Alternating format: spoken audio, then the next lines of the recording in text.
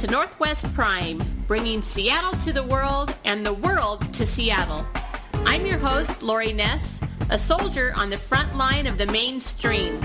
You can listen to this and other shows at northwestprime.com, and be sure to stay with Seattle Wave Radio 24/7, 365 for more great music and interviews. We're starting a movement of kindness, and we want you to join up. Let's get this show started.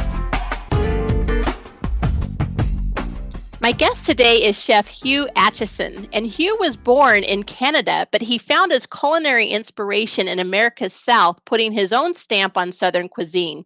The winner of 2 James Beard Awards, he was on Top Chef and Top Chef Masters while continuing as chef and partner in 3 Georgia restaurants. I'm delighted to welcome Hugh on today to talk about his new and, in my opinion, long overdue cookbook, The Broad Fork. So thanks, Hugh, for coming on. Well, thanks for having me. You know, it starts right off for someone just like me that you tell us exactly what to look for fall, winter, spring, and summer on what fruits and vegetables are in season. And I never know what's in season. And this is your first page. It's clear and easy to read. I'm going to print it off and stick it in my purse. So thank you for a novice like me to have this cheat sheet. That's good. You know, I came up with a cheat sheet for our farms in Georgia a long time ago, just a menu plan for us professionally and look at what's coming up in the next few months. But I thought, you know, we all need it. And, you know, the seasons are going to differ a little bit in the United States. The landscape's pretty diverse from the Northwest where you guys are and to Georgia where I am. The seasons are going to be a little bit different.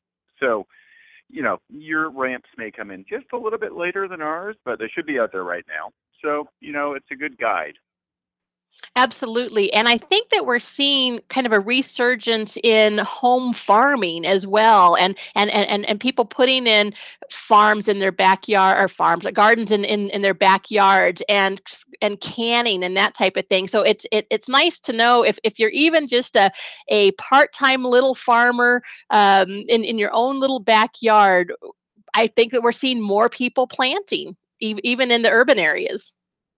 Yeah, I mean, I think it's a resurgence of life skills. I think that convenience food and a convenient lifestyle overtook us for 50 years, and we're just trying to figure out what damage was really wrought on us as a society, and it seems to be pretty pervasive that it's caused type 2 diabetes and obesity, and we forgot how to cook and make things from scratch and how to grow things properly. So DIY culture is, you know, really coming back full force. And I think DIY culture and the concept of life skills includes just really basic good cookery. It's being able to fashion a meal out of a quick stroll through a farmer's market and feeding your family, which is going to be the best time of your life, is spent hanging out in the kitchen with your family, whether it be your husband and dog or your wife and dog or your kids or whatever it is. That's going to be the best time. And it's also very social. Kids really almost have this born instinct to enjoy cooking.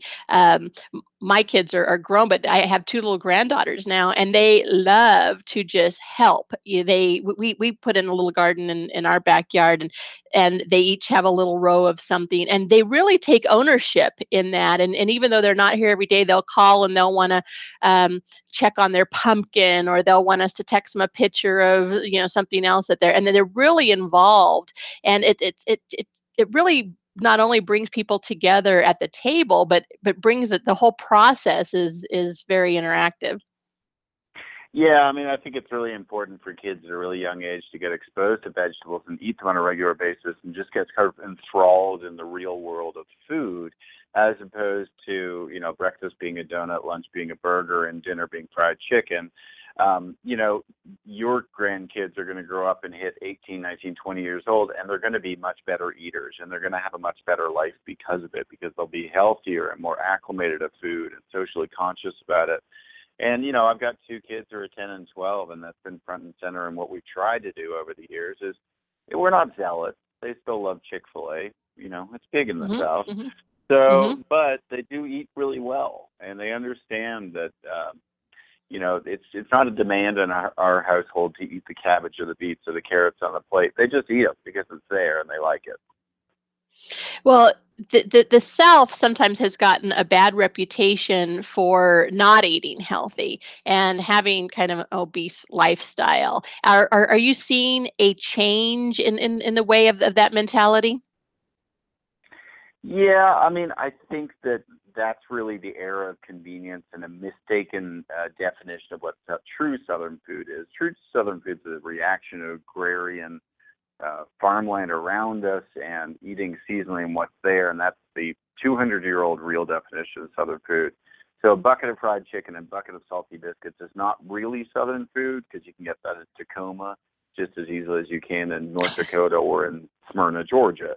So I think we just need to identify where the real notion of Southern food is.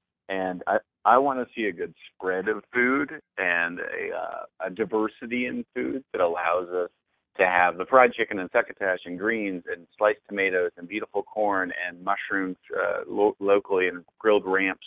And that's the spread of Southern food that I want to celebrate. Well, and you talk about that in the Broad Fork about eating in a smarter way and making healthy more delicious, instead of maybe the way our parents just put broccoli on our plate and that was our vegetable, and they put potatoes on our plate and that was our starch, and then they gave us a piece of chicken or a piece of beef or something like that, and all of your recipes are really they're easy and they make sense, and it takes corn just for example, what you can show us that we can do with corn instead of just making it corn on the cob, because most of us all know when corn's in season, because we will see it, it tastes good, and we know how that is to have, that real corn that came right from the farm.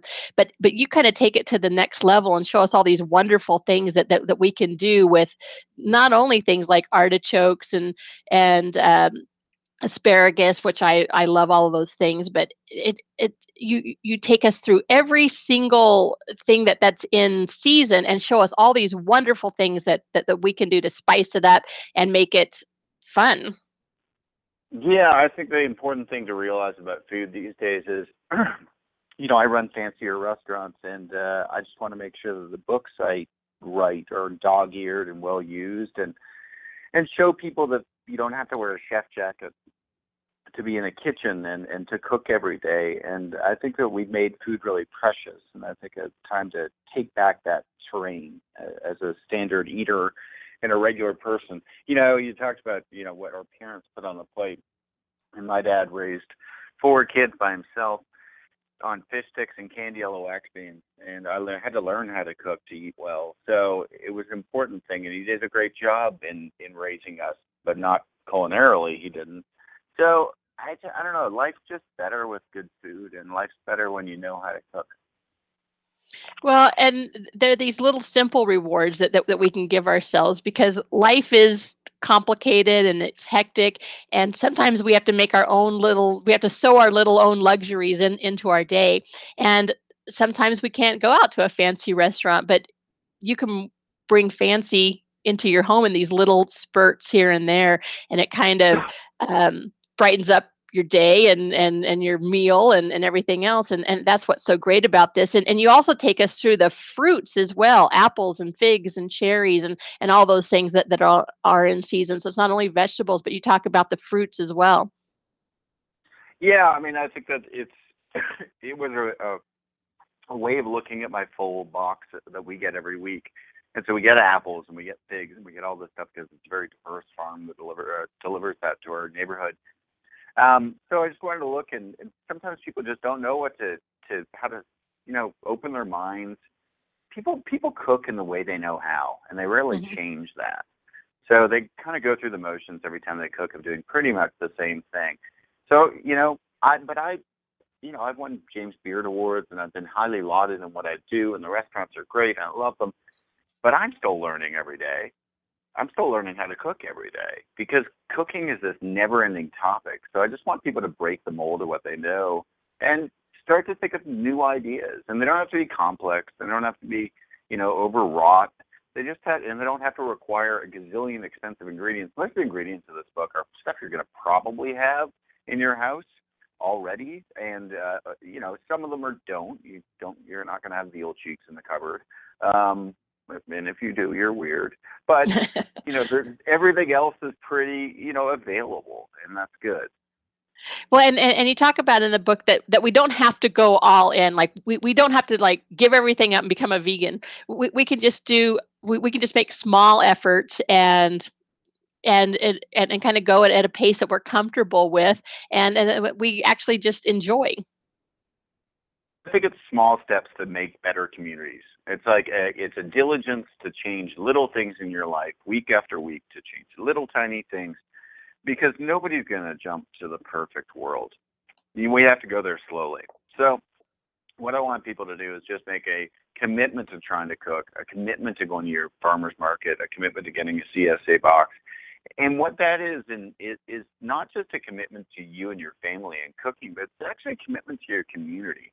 And it's engagement with your community. It's an economic engine driver and a tax base that funds your schools. And it paves the roads when you eat locally and try and invest in that local economy. So it doesn't have to be 100%. I just want it to be a little bit more than you did last week. Yeah, that's exactly how to do it. And and you end up looking back. It's hard to gauge when you look forward, but once you look back, you can see all of the progress that's been made. And like you said, if you just take little tiny steps, you're just a little further than you were last week.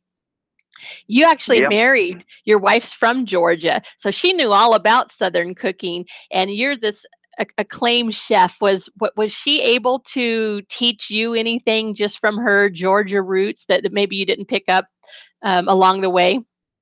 Yeah, there's some things that just bothered my northern sensibilities I didn't really understand, like pimento cheese, until I finally just made it myself and had control over it and created the one I wanted to make, and it was awesome. So, yeah, there's plenty of things in the southern vernacular of cooking that strike you sometimes as a bit odd, but they're great. And at its core, it's very, very simple food. I think it's got a but simplicity is not easy food to prepare. So I think it's got a kinship to Italian food. I think the best biscuits have a sort of are parallel to the best pastas. It's just a touch thing, and it's how you work the dough and how you figure it out. And I know you guys know pasta in Seattle, definitely, and getting good food out there. So it's the same type of thing. It's just treating things with care and respecting the ingredients.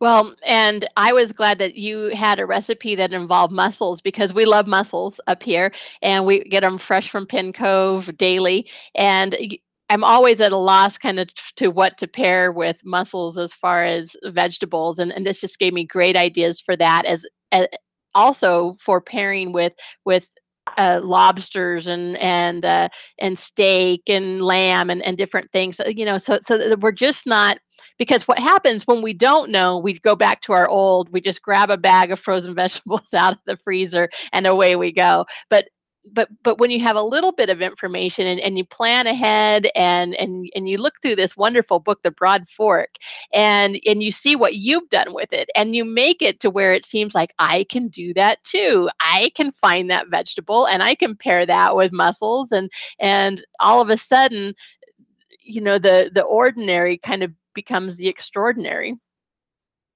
Yeah, I think that the difference between freshly shucked peas that you've shucked on your front porch this week because it's spring and frozen peas, there's nothing wrong with frozen peas, but there's this direct link to shelling them, and there's this direct respect that we have for the food when we buy it from a farmer who grew it. We shuck it ourselves, we assemble it and cook it, and our families enjoy it. It's just a different link. And I think in that era of convenience that we went through for half a century, even longer, I think what happened is we just lost respect for food. And so bringing it back and respecting it means that we'll waste a lot less, we'll eat a lot more appropriately, and we'll just be smarter about what we're doing. And the other reason to, I think, diversify your portfolio of what you cook and your menu base and how you're cooking is that we just can't monocrop in the way that we've done for so long. We need to wean ourselves off the standard of soybeans and corn in favor of a lot of diverse crop rotations. That means menu rotation, changing it up for you and your community. Well, I was raised by 2 Southern parents, but both of my parents were from Tennessee, and so they cooked it wasn't Southern food in our house, it was just food, and, but it was Southern food evidently, but I just always saw it as food, but our neighbors that lived next door to us were Cuban, and when we would always, kids, everyone always wanted to eat dinner at someone else's house. We always wanted to eat dinner at their house because they were cooking Cuban food over there, and they were always wanting to eat over at our house because it was Southern food. But I didn't see it as I'm like, really, you just want to have that? But there was just something in the way that my mom was cooking, and she was a gardener, and I think it was that freshness to the table that even invoked to them, my neighbors who had come from Cuba and could tell the freshness, I think, in what she was using, and when she would pull some canned things, or could have been her homemade wine. I'm not sure. Not that Yeah, we gave it to them. that's But great. I really liked what they were doing, and they really liked what we were doing, and it really bonded us as children and neighbors again, just over something simple like a wonderful meal. Yeah, and I think that that's the important thing is those times. And I think that if kids are in the environment and watching you cook every day and cooking with you, they learn, and that's what makes the next generation better. Because this current generation, they're anxious to get back in the kitchen, but they don't really know what they're doing. But they're happy to learn. I'm glad for that. But I think they feel like they lack some life skills, and a lot of people out there really do not know how to boil water. So. I would like to see. I know that schools have a lot of budget cuts, but it sure would be nice to kind of go back to showing and bringing that passion back to teenagers in cooking that really everyone's so interested in when they're watching TV. I mean, the shows like Top Chef and Top Chef Masters get. I mean, everybody watches them. We all just are just drawn to these cooking shows now, and it's one of the most popular things on TV. Are cooking shows, and I think it just shows that people at their heart really do want to do even just a little bit, better and different. And people are really in tuned and engaged in that right now. I think so too. I think more than ever, people are wanting to change the way they are and get healthier and get more interested and engaged in their communities. And I think cooking is one of the most important things in that regard. Absolutely. Well, the cookbook's called The Broad Fork. It's available now. And Hugh, I really appreciate you taking the time and coming on. I know you're super busy, and just to give us a little bit of time and talk with us here, uh, I just can't thank you enough. That was great. Well, have a good week in Seattle. All right, thank you, and you too. And you can catch Hugh. He's on TV. I mean, you can see him. I mean, just he's a very popular guy. You'll see him on CBS or the Today Show or the Food Network. You just look and Hugh's around. So, and then in the meantime, get the Broad Fork and start cooking at home. Thanks, Hugh. Appreciate it. Good, good. Thanks a lot. All right, you're welcome. Bye bye. And we're going to play March to May's Georgia, and we're going to dedicate it to Hugh for coming on and to all of you for listening. The book's called The Broad Fork, Recipes for a Wide World of Vegetables and Fruits by Hugh Acheson. Thanks a lot for joining us.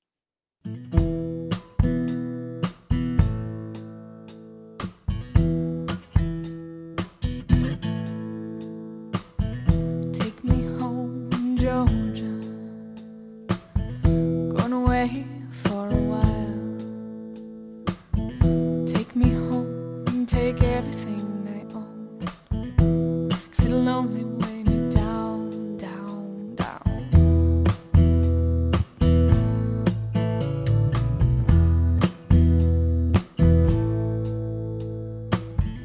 Won't be long, Georgia.